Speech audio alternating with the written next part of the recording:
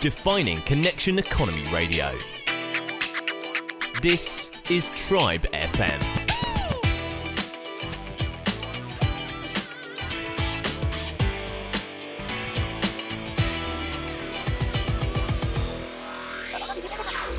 All right, Mr. Barnes, episode number 11 in the power of free. What's your platform?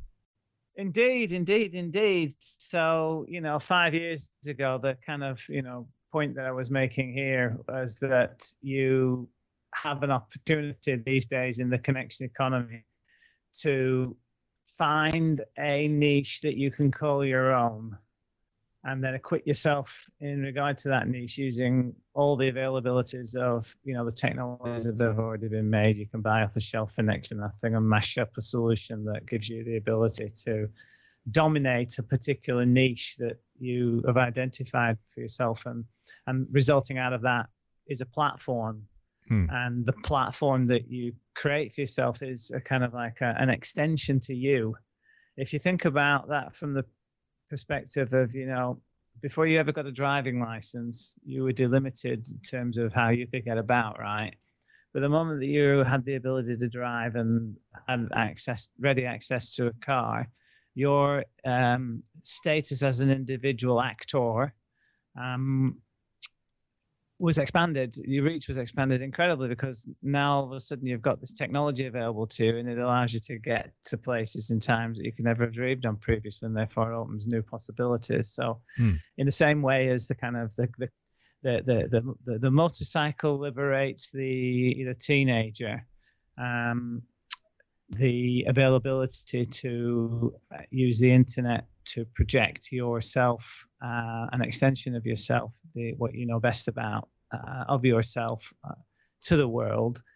You have this platform that you can call your own, and never before has this potential been available to anybody, because we were all individual standalone actors constrained by lack of resources to the means to be able to project yourself into, well, what is it? Basically infinity, right? In so much as the internet allows you to access infinity.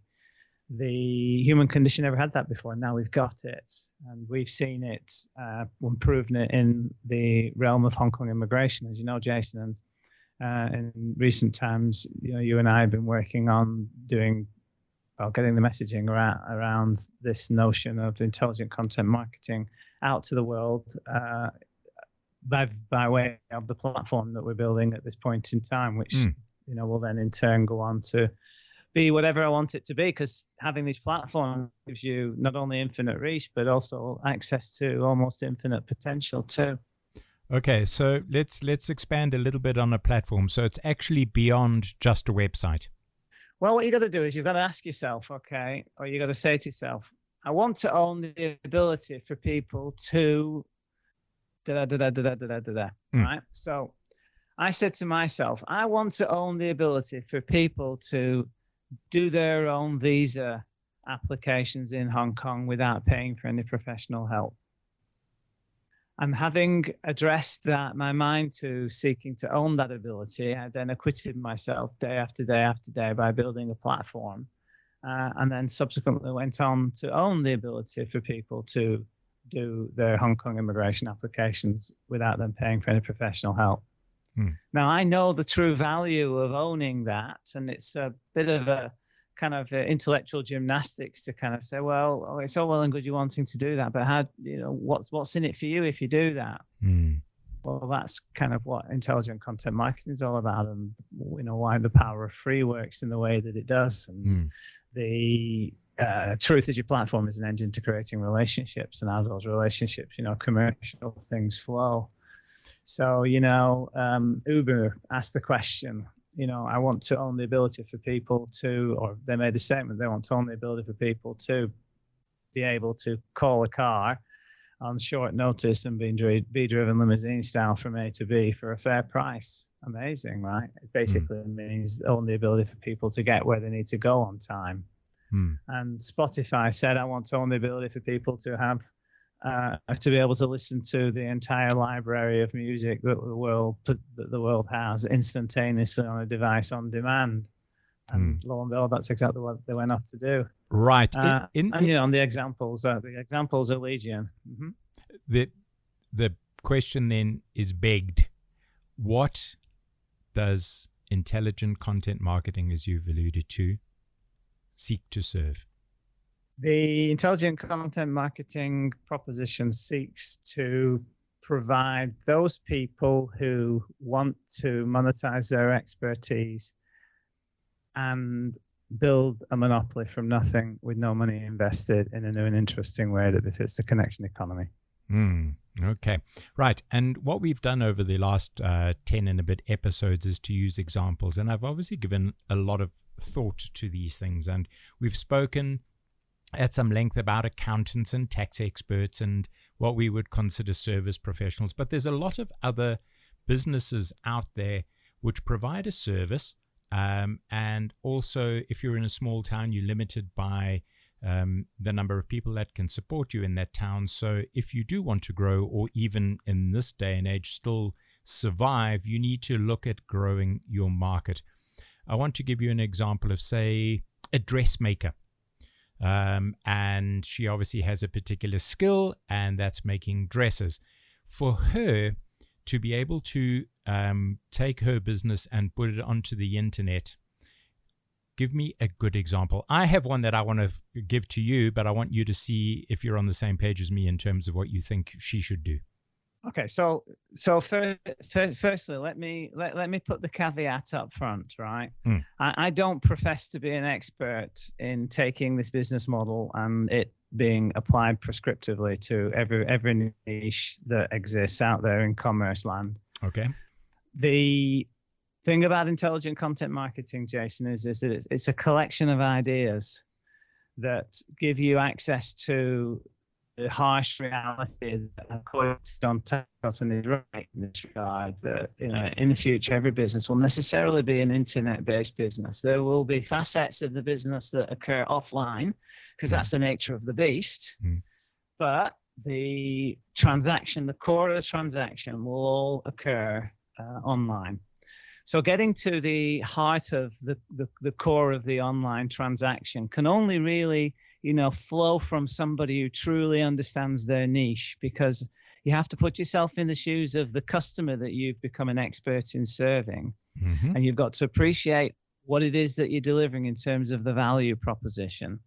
Then you've got to do an examination of what the modern internet avails you of capabilities to be able to deliver that value, ideally at a lower price and at a multiple of value all told, so that it's kind of like self-obvious to anybody that the old way of doing it has been superseded by this new way, because it wins for everybody, and whatever that is. And then essentially dig into the toolkit of ideas that go to make up intelligent content marketing, recognizing that we configured all of these ideas in the guise of a professional services enterprise that historically operated in a market that was experiencing kind of scarcity rather than, as you can in the connection economy, tap into or utilize the phenomenon of abundance. So, recognizing that, we approached our marketplace through the prism of our own expertise and being able to put ourselves in the customer's shoes.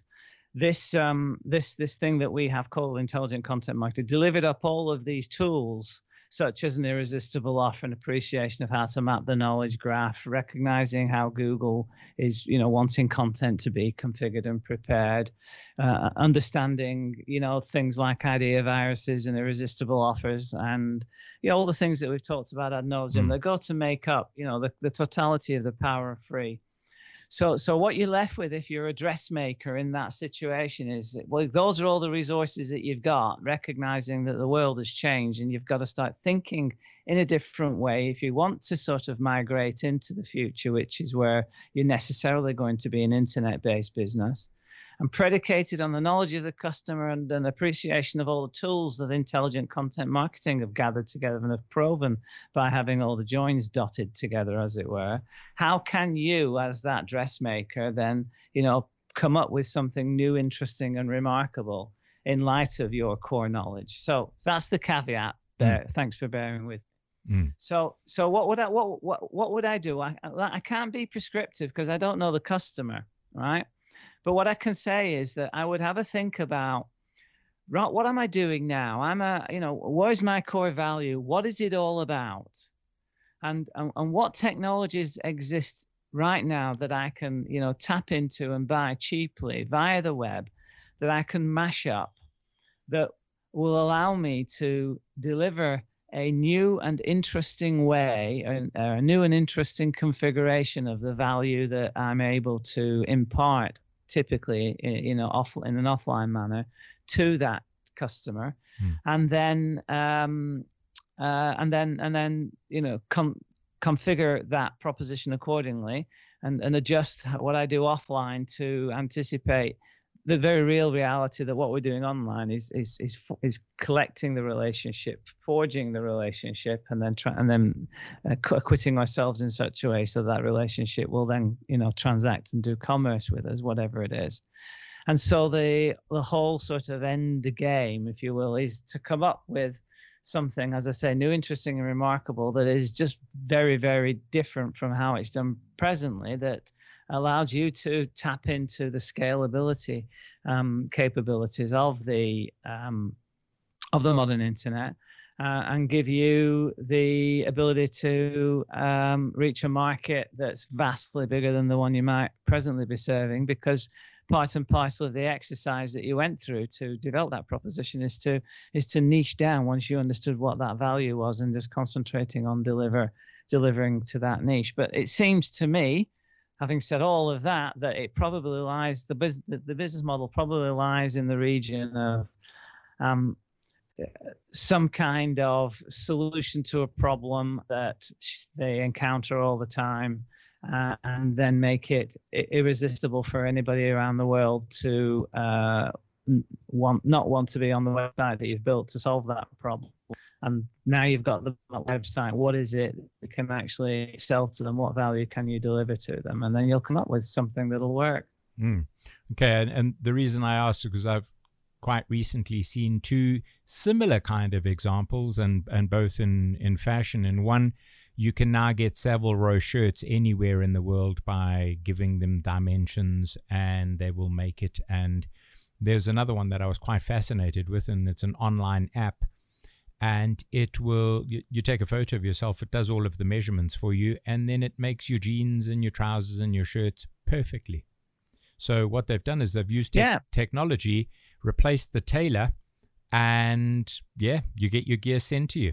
Well, indeed, right. So, the reason why I could never come up with those ideas is because I don't have the insights into where those opportunities lie, and my mind doesn't naturally drift towards the kind of asking the question as to what the cost might be to actually deliver technologically on something like that. Does the tech already exist, for example, that you can license or buy in elsewhere, or is it the kind of thing that you have to acquire a whole new skill set for, and then become suddenly a technology developer when all your life what you've really been doing is sewing and fixing, so to speak. So there's horses for courses, and those examples that you cite are clear examples of how offline businesses are migrating to the online realm, because the online realm inevitably will always go to support whatever can be supported online, and then whatever has to be delivered offline will always be delivered offline. It's with the same in immigration, right? We use mashed up technologies and our own IP and know-how to attract relationships, to create relationships, to then transact with relationships. We use all the tools of the modern economy, email and a chat and VoIP and all this kind of stuff to actually communicate once we've transacted with people. But in the final analysis, what they're getting from us is what we do down at the immigration department, and what we do down at the immigration department is exactly what we're doing down at the immigration department 30 years ago. So that hasn't changed. So that offline component remains pretty much the same, but every other facet of it has moved online. And I'd argue that whilst not every business today that's been configured for an offline modality will ever be able to migrate onto the web, because perhaps the technology has just made that what they were doing really previously kind of redundant, or B, it may be that that particular business owner or entrepreneur is just incapable of making the technological shift. So that's just the way these things work, and none of that is relieves the irresistible force, I think, that's in place. That's meaning that business owners are very much at the risk of being disintermediated as a result of the internet technologically being able to do a lot of stuff that eventually somebody will come along and figure out to mash it all up and steal your lunch, because we've done it in professional services. And as we said previously, my poor competitors, my big office competitors in Hong Kong for immigration, they've been watching me for the last 10 years, wondering what the hell I've been up to. And now I'm really, stealing their lunch big time. They have no growth at all in this marketplace because we're just dominating it. Mm. And you think through our platform? Yeah, so that platform's done that. So would it be fair to say that you could look at intelligent content marketing as a way of, by cleverly and strategically using content to drive yourself further and further up the Google ranking so that you are found over your competitors, and thereafter it's same old with delivering business value and your proposition, as you say, as you do in your visas, which hasn't changed for 30 years. Yeah, I think a very high level nuts and bolts summary of what intelligent content marketing does, in fact, is just been stated perfectly. But more than that, Jason, we've been working on this project called 10 Minutes to Haha. Mm-hmm. Right. Well, I would venture to suggest that the first thing that one needs to appreciate about intelligent content marketing is that you have to get to haha.